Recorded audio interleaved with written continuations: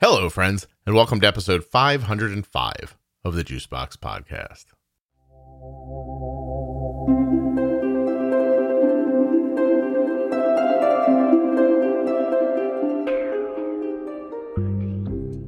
Today, I'm bringing you the second in our Diabetes Variables series, and today's topic is temperature.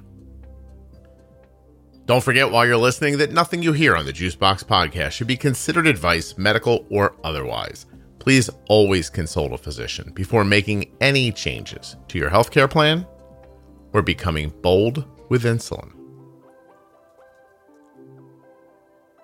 Obviously, today, Jenny Smith will be with me. Don't forget that Jenny Smith has had type 1 diabetes for 33 years. She holds a bachelor's degree in human nutrition and biology from the University of Wisconsin.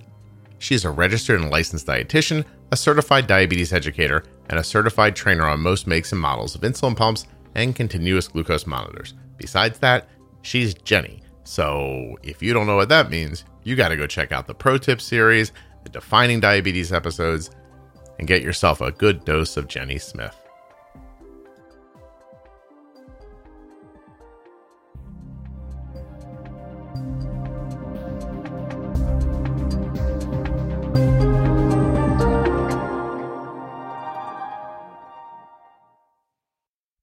This episode of the Juicebox Podcast is brought to you by Touched by Type 1. To learn more about them, go to touchedbytype1.org or find them on Facebook and Instagram. Touched by Type 1 started as a community fundraiser organized by a middle school student and a small group of her trusted advisors.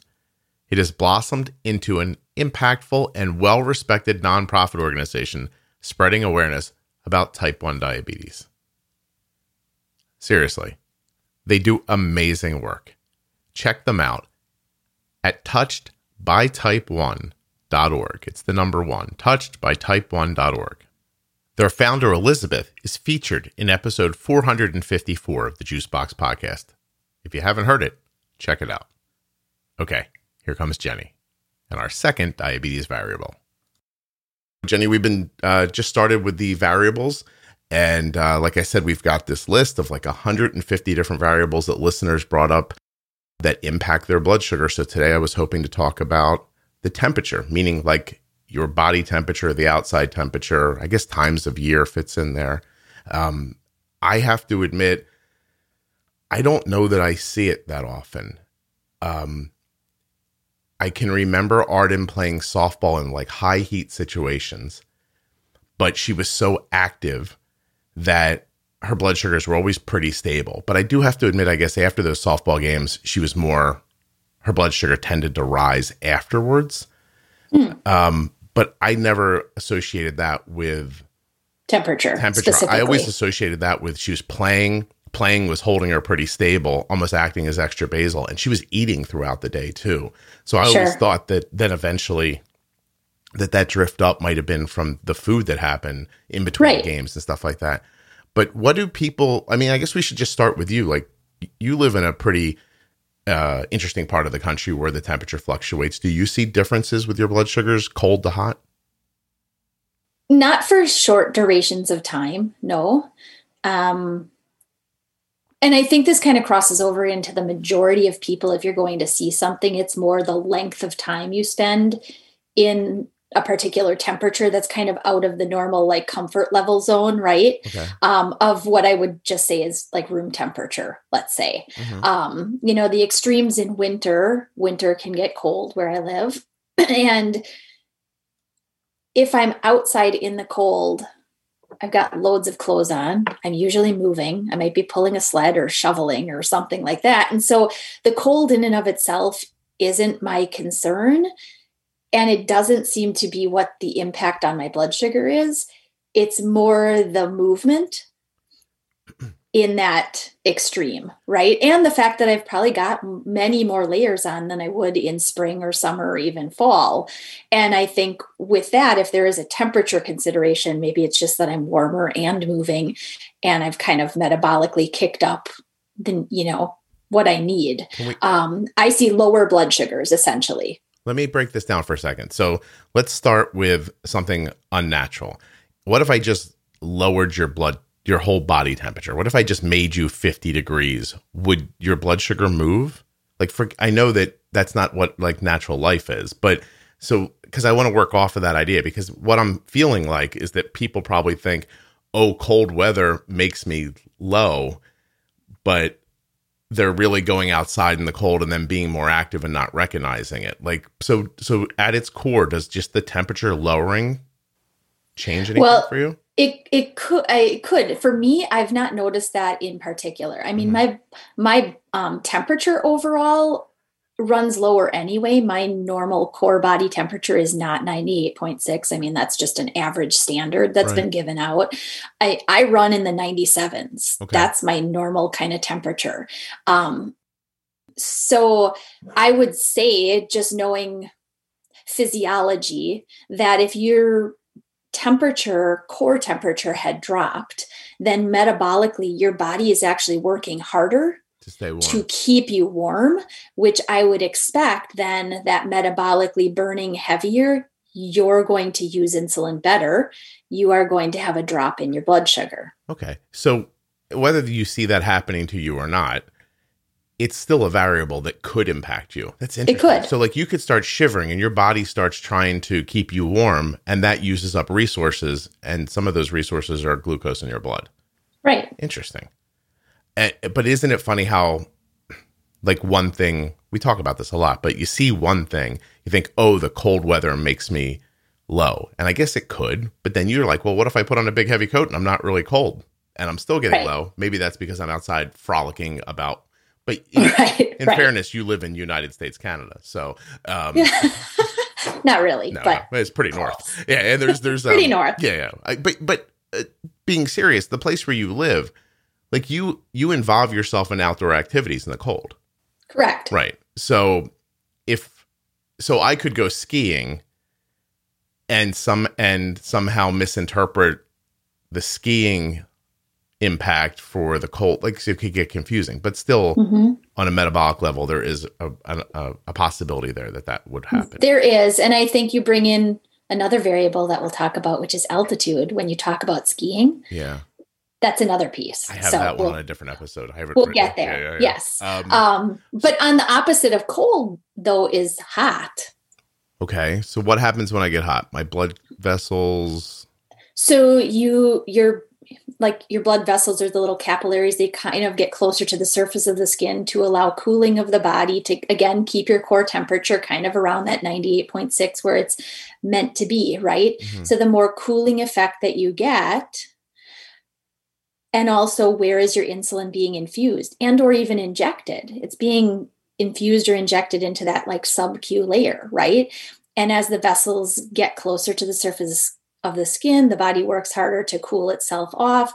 Potentially, you could have more circulation around that area of insulin infusion or absorption. And so that could increase the rate of the insulin working.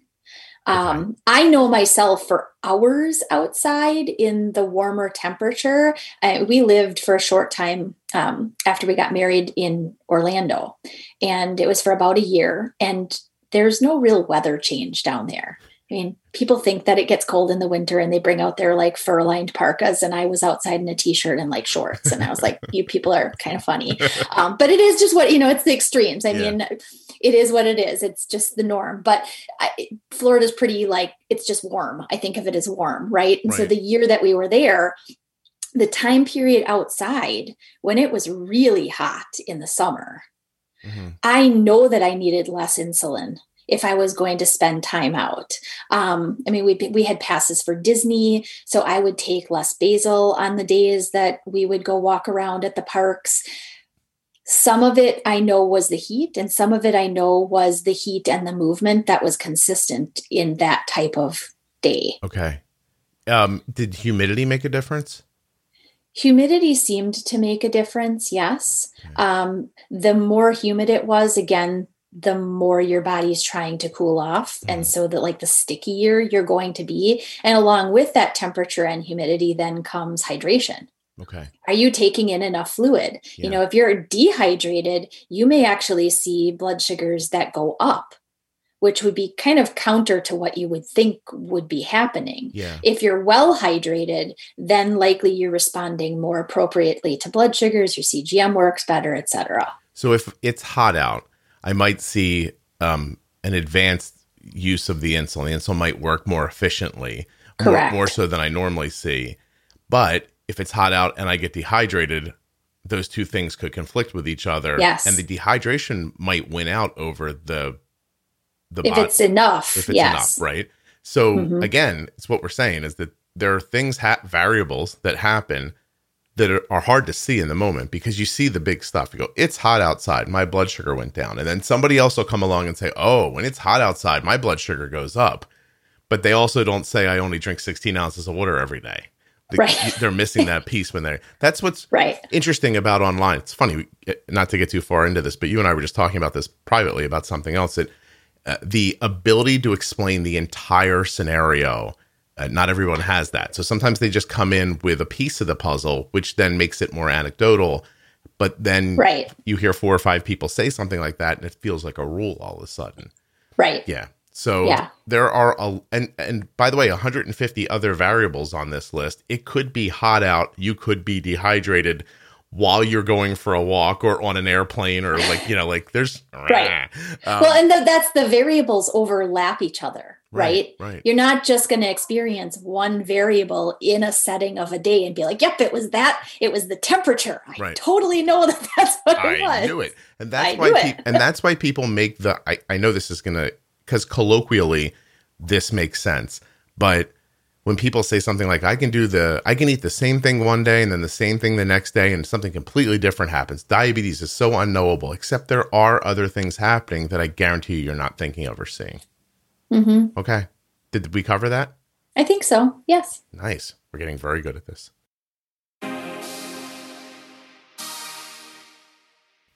Thank you so much to Touched by Type 1 for sponsoring this episode. Of course, check them out on Facebook, Instagram, and at touchedbytype1.org. And Jenny Smith. Jenny is, she's the best. It's obvious, right? But she also works for a place called IntegratedDiabetes.com. So if you ever wanted her input, it's what she does for a living. Go find Jennifer Smith at IntegratedDiabetes.com.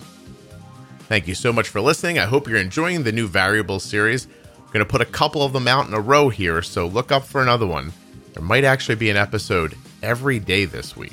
I got to catch up a little bit. If you're not subscribed in a podcast app, this is a terrific reason to be.